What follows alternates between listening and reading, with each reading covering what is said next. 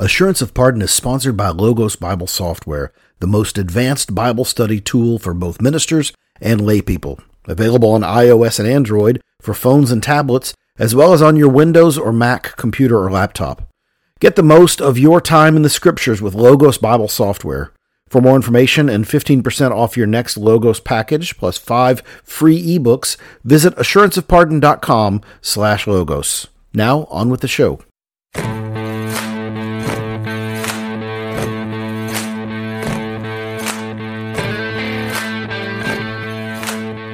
Welcome to Assurance of Pardon, a podcast about the gospel, the Bible, the church, what it all means, and why it all matters. I'm Scott Davis, pastor of Hope Presbyterian Church in Hot Springs, Arkansas.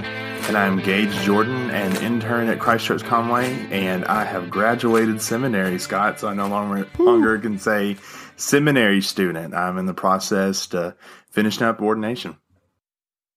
Yeah, and you and your wife had a baby just recently? We did. She will be 5 months on the 6th. So and that's not recent at all. So never mind. I apologize. Yeah, we're slowly working into more sleep. It's a beautiful thing. Well, our listeners will know we have been off the grid for a little bit and have not recorded an episode, and so we finally just decided, well, let's just say this is season 2, episode 1, right? And that makes this entire delay seem purposeful when it was not that. It's just been a perfect storm of other things. So, Gage, throughout season 1, we were talking about Christian liturgy, Reformed theology, and on each episode in season 1, we unpacked various elements of corporate worship. We talked about corporate confession of sin and assurance of pardon, passing the peace, the Lord's Supper, the preached word. And so now we're back in season 2, and we're excited to have a special guest with us today. We've got a number of special guests that are going to be joining us throughout season 2, but we have got our friend John Moffitt from the Theocast. John is who I want to be when I grow up. Amen. Amen. And the Theocast is what you're setting that bar pretty low. The Theocast is a podcast that I point people toward quite often when they are saying, "Do you have any?" I really liked Assurance of Pardon, but do you have anything better? That happens more than we'd like to admit, but yeah. Yeah. And so John is from Southern California, and he and his wife Judith have 4 children, and he is the pastor of Grace Reformed Church in Spring Hill, Tennessee.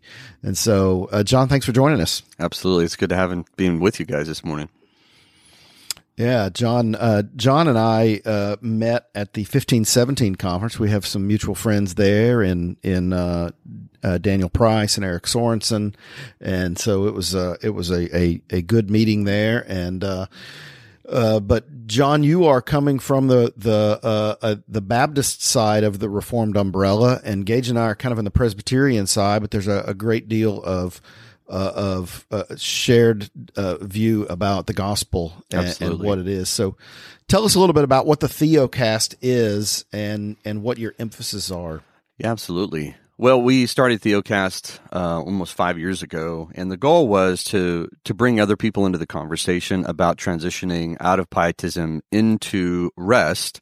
And we believe that rest traditionally and historically has been found in an appropriate and proper understanding of Scripture. And we believe that confessions is really what grounds you and creates those bumpers of kind of falling off into all kinds of theological craziness that's been out there for the last 2,000 years. So Theocast really started having very basic ground level conversations on pulling apart some of the structures that evangelicalism has put in place. And, some of just the law, we use the word pietism a lot. Pietism is the idea of this introspection of constantly looking inward to establish or create a personal relationship with God. So God is good with me when we look introspectively. And we believe that the confessions and scriptures points us to the objective realities of Jesus Christ. They point us out. So we look outside of ourselves to determine how well we are doing. We never look inside. And that's really what Theocast has been and is continuing to be. Our primary message is to help the weary pilgrim find rest in Jesus Christ. And our ministry is really not based off of one confession. I mean, the host here, we all hold to the 1689, but we really try and push people towards confessionalism in general, because we believe, I mean, if you compare the Reformed confessions, the historic Reformed confessions, there's not, when it comes down to your resting in Christ, there is no difference. There might be difference in understanding ecclesiology and some very small other doctrines. So we really are pushing people towards finding a church that will lead them in a covenantal, confessional understanding of Scripture. And it's been wonderful to partner with all kinds of people and all different kinds of ministries to do that. But that's kind of our primary mission. Through that, we've seen different churches that have been able to be planted. We're hoping to do more of that, and books that are being written. So we started as 4 pastors all at the same church, fun conversations in the back office, threw a microphone around all of us, and all of a sudden, before we knew it, we had more people listening than we'd realized. And it's turned into an encouraging ministry for sure. That's awesome. Yeah, you one of the things I appreciated that you guys do is that you give good categories of the faith, of giving people some handleholds to think through these things in a day and age when in broader evangelicalism we just have such a high degree of theological illiteracy. And so you used a term there that is so key for people to understand what you guys are about, what we're about, and that is pietism. Could you spend a moment and tell us what is pietism? Well, so this is a word that's not often used in Christianity anymore. Piety is a good thing. So we believe in piety. We promote it. We want it. Piety is the outworking of our faith. So if you read passages of Scripture where it talks about, Paul says, now that this is true of you, you've been transformed into the image of Christ, pursue holiness, pursue the God-likeness that reflects the goodness and the glory. And really the simplest way of understanding piety is to love God and love neighbor. And that's the reflection of piety.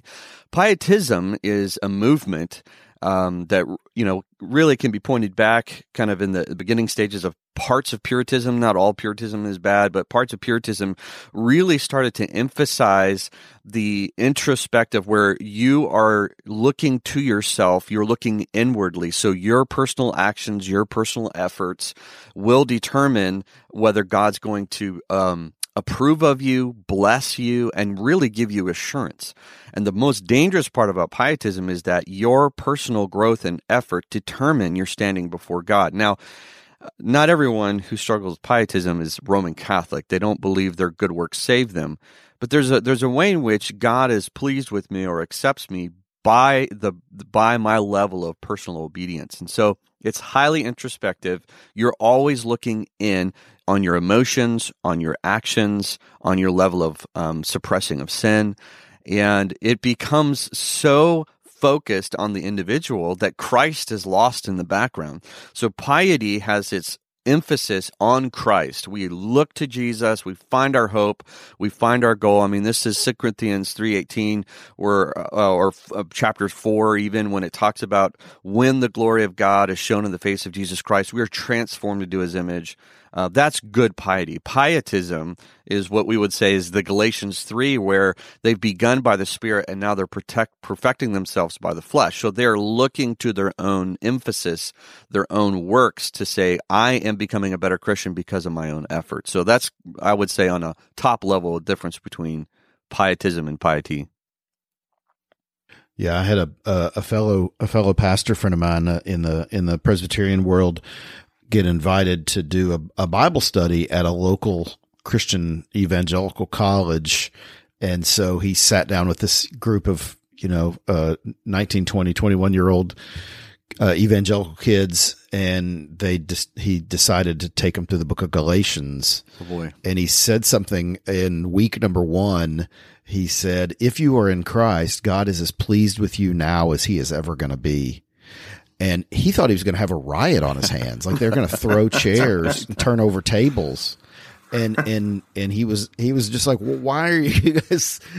Why are you mad? Why are you pushing back on this? And they're like, well, what if I have a better quiet time? What if I pray longer than I play video games? And what if I watch TV less than I read the Bible? And they just, their heads were exploding at this idea that God looks upon us with the affections that he has for Christ. Yeah. So the hard part about that is the scriptures give us indicatives and imperatives, right? They give us big statements about what Christ has done, who God is, and who we are in light of that, and then the imperatives, so how then we live, right? Especially in the epistles. So we have indicatives and imperatives that tell us what life in Christ should look like. The problem is it then oftentimes gets, redirected as Psalm 24, who can ascend to the hill of the Lord? Him who has a clean hands and a pure heart, and who does not lift his soul to what is false. And so what happens then is someone takes that passage and they say, well, if you want to be in Christ, then you need to have clean hands. And this is what it looks like to have clean hands. And you need to have pure hearts. And this is what it means to have pure hearts. I mean, obviously, the Sermon on the Mount, Jesus said, the pure in heart will see God. Don't you want to see God? Well, this is how here are 5 ways to have a pure heart, right? Don't swear deceitfully. This is what happens when you lie, and don't lift your soul to what is false. And this is what that means. And they don't deal with the fact that at the end of all the list of things that you're supposed to do to receive God's righteousness and blessedness, there's a Selah, there's a pause, because you should get to the end of that section and go, I don't have clean hands. I don't have, it doesn't matter how much hand sanitizer I put on. We got a problem, right? And that's what pietism does for sure. It gives you the to-do list. And the problem is every time you mess up, the results are catastrophic, and you're either going to constantly feel like you're pushing the boulder up the hill, or eventually, because I've talked to these people, you'll go, yeah, I'm out. That's right. Oh yeah. I got to that point. My first ministry, I was a youth pastor, and all I preached was pietism, and I wore myself out. I can remember coming home and telling my wife, I don't even like my own sermons. And it's pietism will absolutely beat you down. What's hard is that people think what you're saying is there's no need for good works, and it's not an either or system.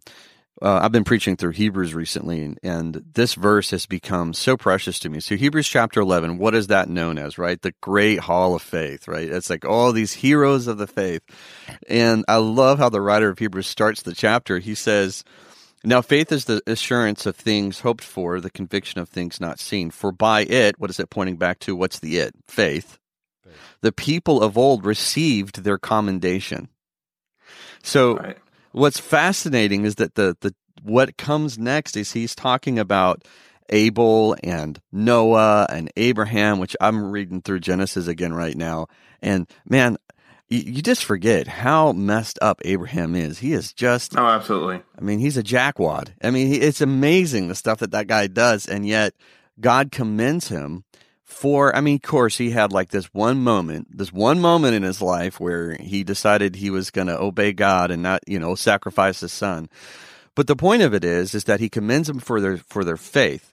Chapter 12, what does he begin with? Looking unto Jesus, the founder and perfecter of your faith. So he grounds the believer in assurance by faith alone, and then points to their conduct. He says, okay, now if this is true, then you should love one another and you should refrain from sexual sin. So we say at Theocast, the way you live the Christian life is status forward. You establish your status as being assured by God by faith alone.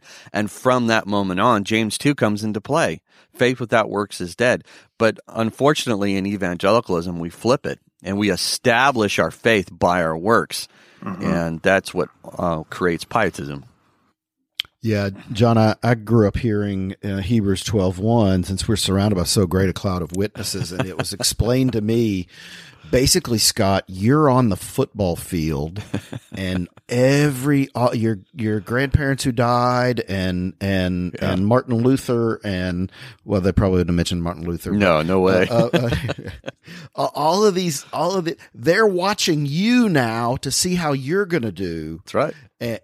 And so you don't want to disappoint your fans here. And so it's all about me and the spotlight on me, rather than recognizing that the thing that they are witnesses to is to the promises of God and to the God of Abraham and Isaac and of Christ. And so we take the spotlight there, and we just, with a little tiny tweak, we turn the spotlight off of what Hebrews 11 is getting to, and we put it back on ourselves.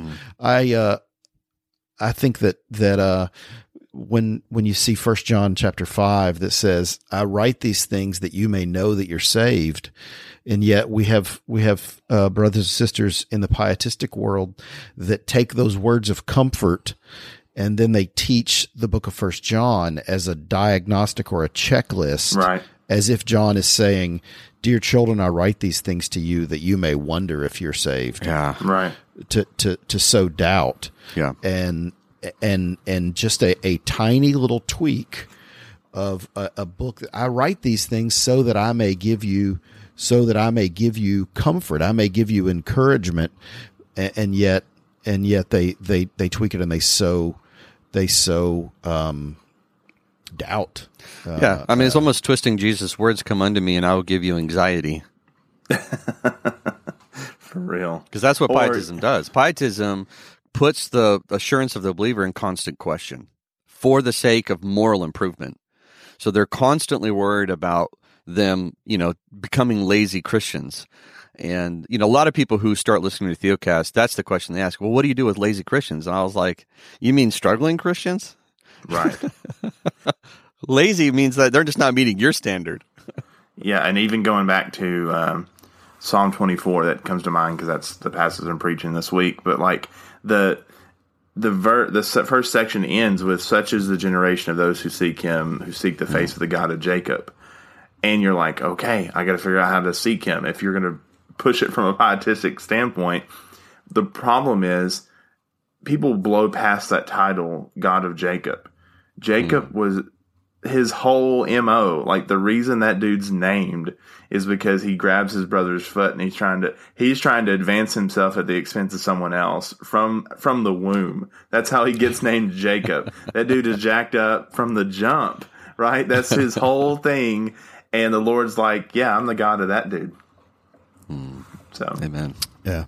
We had a church in our community, a large church, and they have a new pastor, and he did a sermon, and tell me how this does to sow assurance or doubt. And he said to the congregation, "If you are 99% sure that you're saved, then you are 100% lost." Oh my. And that little clip, got shared on Facebook wide, and I thought, I cannot believe that brother actually really. That's a great thing. That's a great thing to say to fill the altar with people coming forward to rededicate. But I've held the hand of a little old lady while she's dying, a saint in the Lord, who's on her deathbed.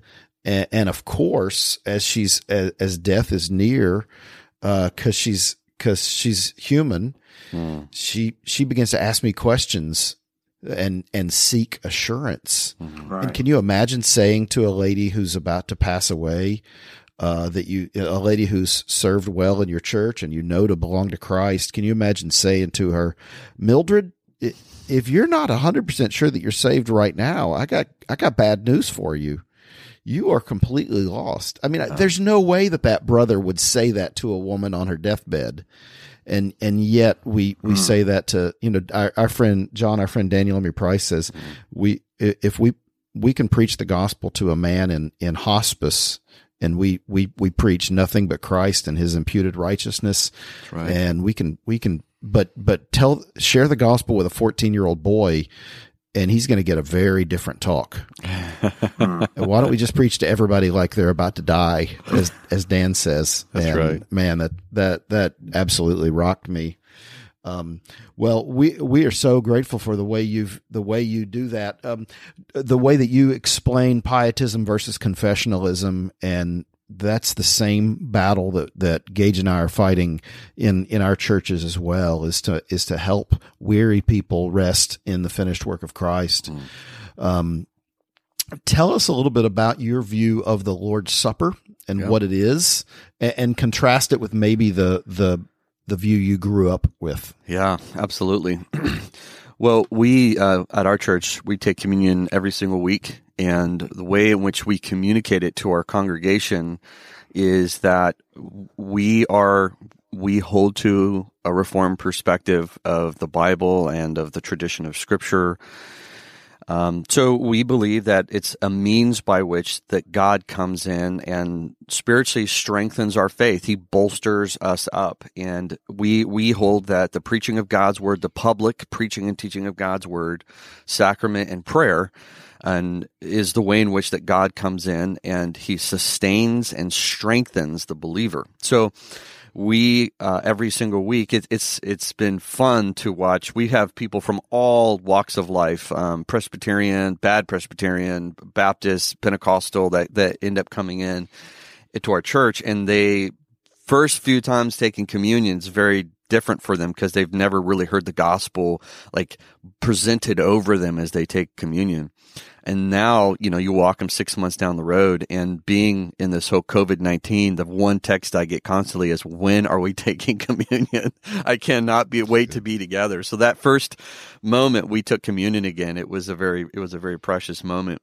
But we believe that as the Word of God is presented rightly over these elements, that God through the Spirit comes and bolsters and strengthens our faith. The way I grew up was this was a terrifying moment of whatever the quarter, bi-monthly. I mean, it wasn't every week because we didn't want it to become, there's the fear of it becoming rote, or benign or whatever. So they would prep you the week before. Hey, this week you need to be in prayer because you don't want to take the table unworthily. And they wouldn't really ever explain what that meant other than, basically you better not be in sin when you take this because you could eat it and die, and, which is a pretty scary thing for a teenager to hear. So and then before communion would take place, you would have this moment of prayer where you could confess and which is all great things. And I don't have a problem with it, but they removed the actual purpose of communion. And it really just became this moment of get your life right because you're about to remember the cross, which is the biggest irony of all ironies in my mind, because the cross is about those who cannot get their lives in order, who cannot shape themselves up. And this is what we communicate in communion. When someone comes and says, if you are not going to participate this morning because you feel like you're too much of a sinner and your life's too out of disarray, you are the person who needs it. It's your faith that needs to be strengthened. Now, if you're here and you're taking communion to gain salvation, well, then that's not the purpose of it. So, yeah, it was the moment I truly understood the means of grace and understood that communion is designed for me to really taste and see the gospel. So we hear God's word, and then there is a participation in which we receive. I mean, we're actually, when Jesus says that we're feasting on His body, John 6, there's a reality of, as I need food and water to sustain me, I need Christ's body and blood to spiritually sustain and strengthen me in my spiritual walk, which is very different. We're just remembering what Jesus did. It's periodical, and it's really kind of a scare tactic. Get your life together, become a better moral person before you take this. Yeah, I had a buddy of mine who is an Anglican minister now, but he grew up in a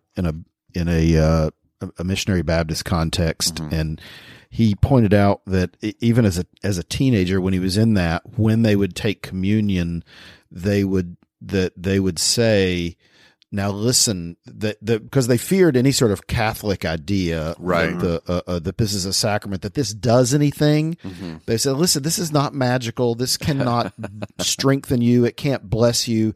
It can't do anything positively towards you. Mm-hmm. It doesn't have any magical ability to grow you, but it will damn you. Right. So it's all negative. It's either nothing or it's potentially poisonous. Right. And my buddy was just like, that was where the wheels began to fall off for me. Well, why am I taking this? It sounds like Russian roulette all of a sudden. Like, either nothing happens or I die. Right. Yes.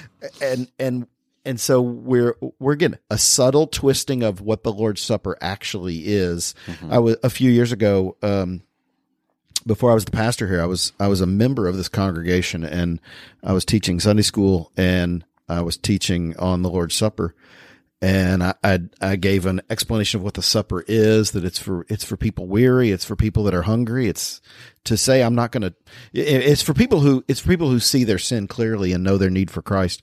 And after it was over, I had this young guy who was from a broader evangelical background who'd been visiting our church. He said, when I knew that y'all were taking communion today, and I told myself and I told the Lord on the way here that I was going to sit this one out. I wasn't going to take communion today because basically because I've been a little extra sinful this week. And so I knew that when all of you celebrated the Lord's Supper, I needed to sit on the bench. Right, like a player who just didn't cut it in practice this week, and so when the big game happens, I'm going to ride the bench because I didn't make enough free throws this week. And he said, but I'm actually going to take communion today because I've come to understand that that's exactly when I need to take communion. That's right. And so, man, I was both encouraged and heartbroken that view persists out there. Yeah. And I think it's important for people to understand that, because there can be confusion. The elements separated from the heralding of the Word of God is powerless. Mm-hmm. So bread and wine do nothing for you, even within the structure of a church do nothing for you. But where they receive their power is in the administration of Scripture and your faith in Christ. That's where the strength comes. Because people think, well, that's so dangerous because you think bread and wine is going to do something for you. No, it does nothing for you other than, the stuff we use tastes horrible. Like, who would ever want to eat that? This is ridiculous. It's gross. And it's warm grape juice or warm wine. It's like, ugh, who wants that? So, and this is something I explain to our congregation, that we don't just have this quiet moment and receive it. We receive them as the Word of God powerfully is spoken over us, and those truths of what strengthen us as we participate in this. Amen. When you were talking about doing communion weekly, which we do as well at our church, same, and over and against pietism, one of the things I find is that in some of our evangelical brothers, is that they've removed the Lord's Supper as being a frequent celebration, and instead they've actually replaced. There's a third sacrament for them, or maybe just there's one sacrament and it's quiet time. You talked about that a little bit in your book, Safe in Christ, is the elevation of external things that we do, like quiet time, and turning those into a sacrament through which we grow. Yeah, man, that is a huge. That is a huge problem, and it's a really hard one to untangle for folks. It is. To begin to tell them that quiet time's not a sacrament. No. Quiet time's not the means that God has promised to give you to grow.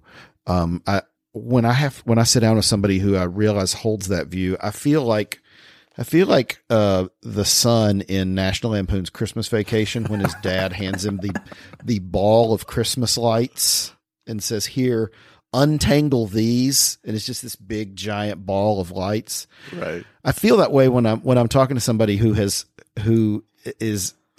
man, there's a lot I got to untangle here. And so that's why you guys do the Theocast. That's why we're doing what we're doing. Absolutely. Because There's a lot of weary people who are 99% sure they're saved and therefore being told they're 100% lost, and it's heartbreaking. Well, and it's hard because and the word sacrament's scary for a lot of people because they think it's Roman Catholic. Sacrament. I mean, if you're brand new, if this is the first time you've heard their podcast, sacraments is something that's sacred, presented by Scripture, and we believe that you add and the promises that are connected to them. Like baptism is also designed to strengthen our faith, and if we look to our baptisms to remind ourselves of what has happened to us in Jesus Christ. And when the moment you tell people that the primary way in which God strengthens the believer is not personal Bible reading, it's mind-blowing for them. We had this conversation last night at our men's Bible study. We're going through Dennis Johnson's book, Finding Christ in All of Scripture, which is a great book. Phenomenal great book. Introduction to kind of a covenantal, redemptive, historic understanding of Scripture. And he kind of goes at this a little bit. And the heart, so for instance, we are told in Scripture that the preaching of God's Word, the public preaching of God's Word, instituted by God, gifted by God. I mean, this is Ephesians chapter 4, when the body functions properly. And he just got done talking about all the gifts of the Spirit that God gives to the people of the church. He says, when the church functions properly, it builds itself up in love. You will never find us anywhere in Scripture where it says the personal reading of God's Word will build you up in love. Now, I will say the personal belief in the gospel, the personal belief in the truths of God will build you up. This is why it says in Acts 2 that they dedicated themselves to the teaching and the preaching of the apostles, right? And then to the fellowship and prayer. So the congregation at large is designed to fellowship, encourage, build one another up, confront each other. And then, so people ask me, well, John, does personal Bible reading play a role at all in your life? And I think this is why the Reformers were wise in using ordinary means when they described, because there are the normal, what I would say, the normal primary means by which God strengthens you. But you and all of us, we've received a letter in the mail or an email or a phone call, and we had our faith encouraged and strengthened, right? But that's not the primary way, ongoing, day by day, that God strengthens our faith. So I think for the congregant, reading your Bible can and should be a great way to have your faith strengthened, but it's not the primary way, and it's not even promised to be the primary way. The way I described it to the men last night, as I said, once you appropriately understand how to read God's Word, what it will expand for you is the knowledge of God. And then in that knowledge, you can, one, use that to strengthen and build up other believers, which in turn will do the same. But knowledge is not what strengthens your faith alone. I mean, you and I both know people who have multiple PhDs in biblical knowledge, and they are pagans as all get out. So knowledge does nothing. It's when it's appropriately used in. So this is what we believe confessionalism does, is it actually pushes you back to the appropriate sources, which is God's Word with God's people in the local church. Amen. Yeah, and we run into, when you say what you say, you run into, that's like saying that being in just because I'm in a garage, I'm a car, or just because I'm at McDonald's, I'm a hamburger. How many times have you run into that idea that's pushing back against nominalism? So two things I want you to unpack for us and let our listeners hear so they can have a taste of your podcast, and also your new book, Safe in Christ, which is available at theocast.org right now. I feel like we need to do the R. Scott Clark, like we need to ring the bell after we've pushed his book. There's no bell here. Yeah. Explain the idea of nominalism.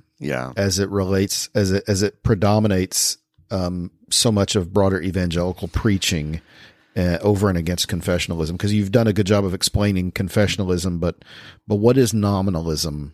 Yeah. So where this comes from, it's kind of rooted in the revivalistic movement, revivalism. I mean, think about the word revive, right? It means to make alive that which is either dead or has lost its way. Excuse me.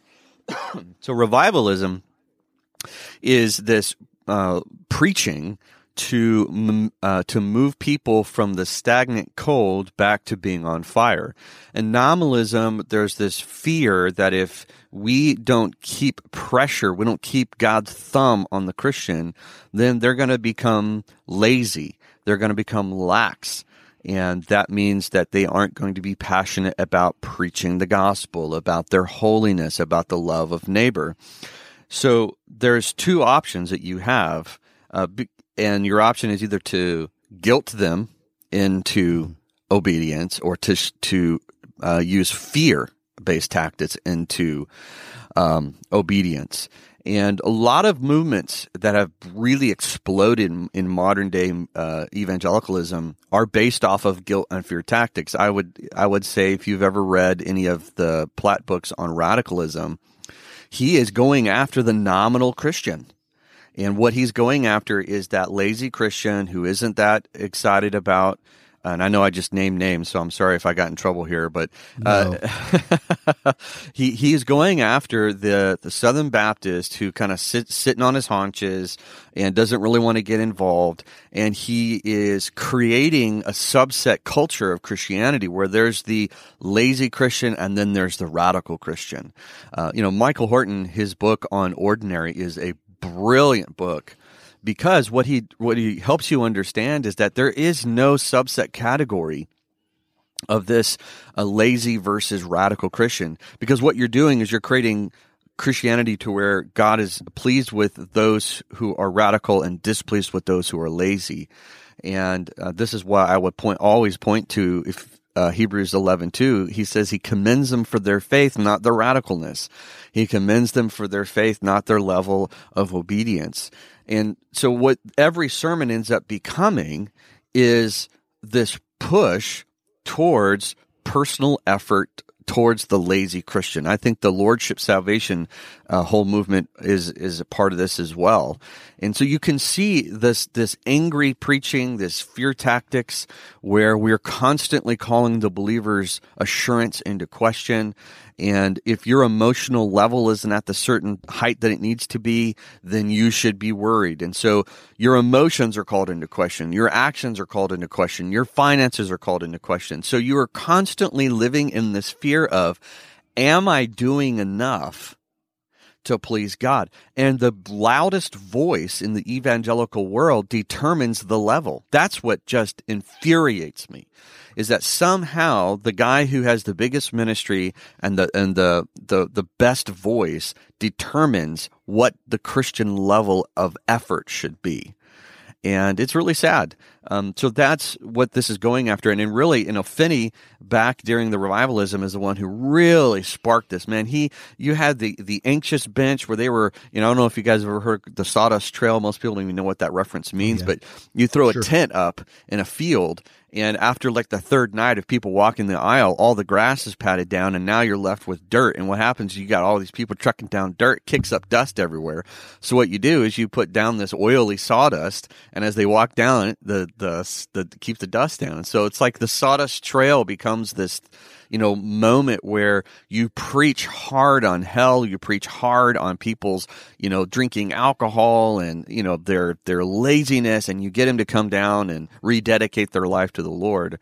And they live in this cycle of rededication instead of understanding that the Christian life is this dredge where you're constantly fighting back against the flesh while you are trusting in Jesus Christ.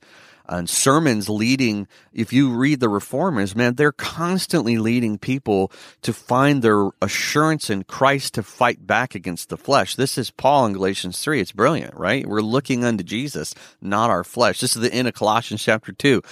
All of these things have an appearance of wisdom, but they're of no value fighting against the flesh. So we're using fear tactics and guilt tactics to fight against the flesh when Scripture tells us that it's faith in Christ that fights against the flesh. So that's the way I would kind of describe nominalism. And it also, it does two big things. So you mentioned Finney. If you, and this is Southern evangelicalism in a nutshell in the last 100 years, right? If you start your faith by having to pray a prayer, then everything from the point of faith throughout your faith, your sanctification now gets flipped into your justification. And it's, man, I prayed that prayer, but was that prayer enough? Do I need to pray another prayer? That's right.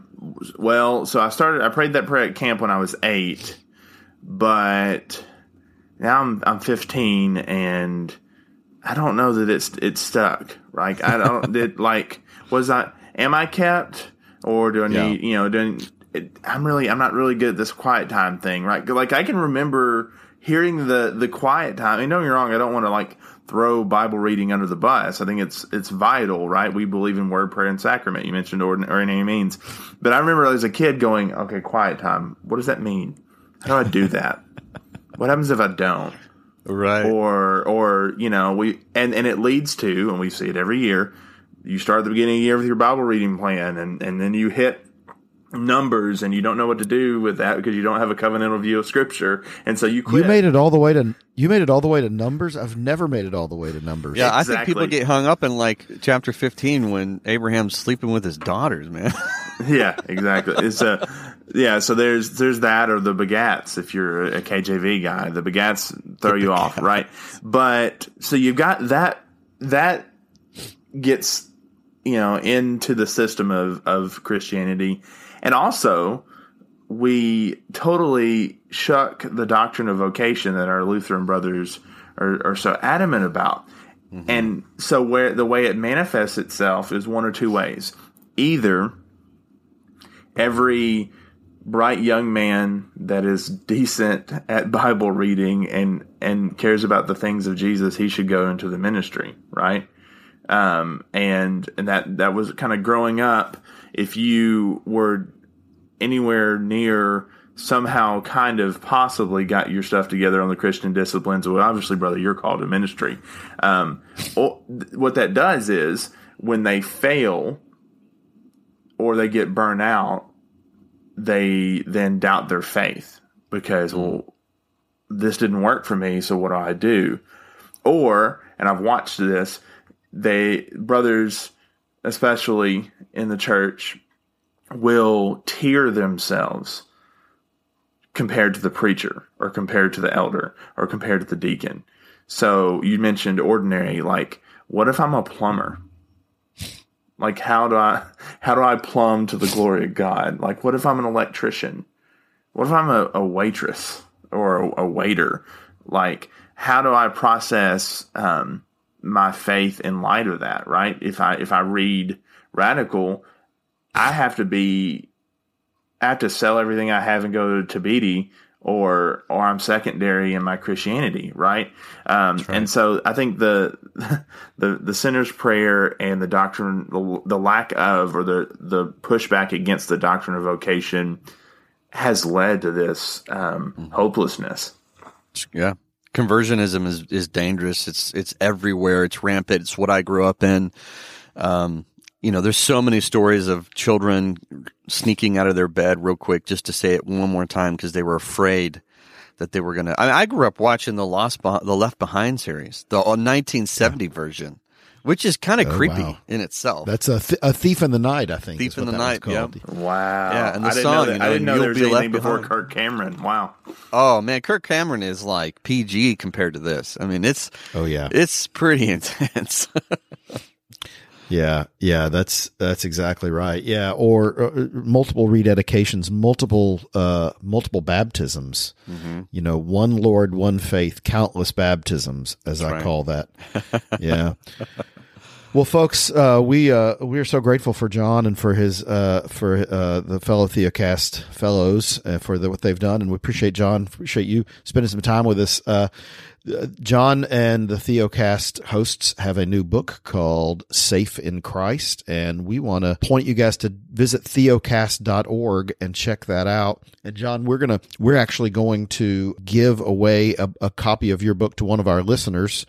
So we're so grateful for your ministry and for what you're doing at the Theocast, and we appreciate you spending some time talking through the beauty of assurance that we have in Christ. So thanks for joining us today. Folks, thanks for listening to another episode of Assurance of Pardon. Gage, tell everybody all the housekeeping they need to know at the end here. Yeah, you're definitely going to want to know and listen for it this week, so you can win a free book, right? So please be sure and follow us at assuranceofpardon.com, or you can follow us anywhere on social media. We're on Facebook, we're on Instagram, we're on Twitter. We're not on TikTok yet because I can't get Scott to dance, but we're at least on the main three, and that's where the giveaway will be in the upcoming week. We also would love for you to subscribe anywhere that you listen to your podcast.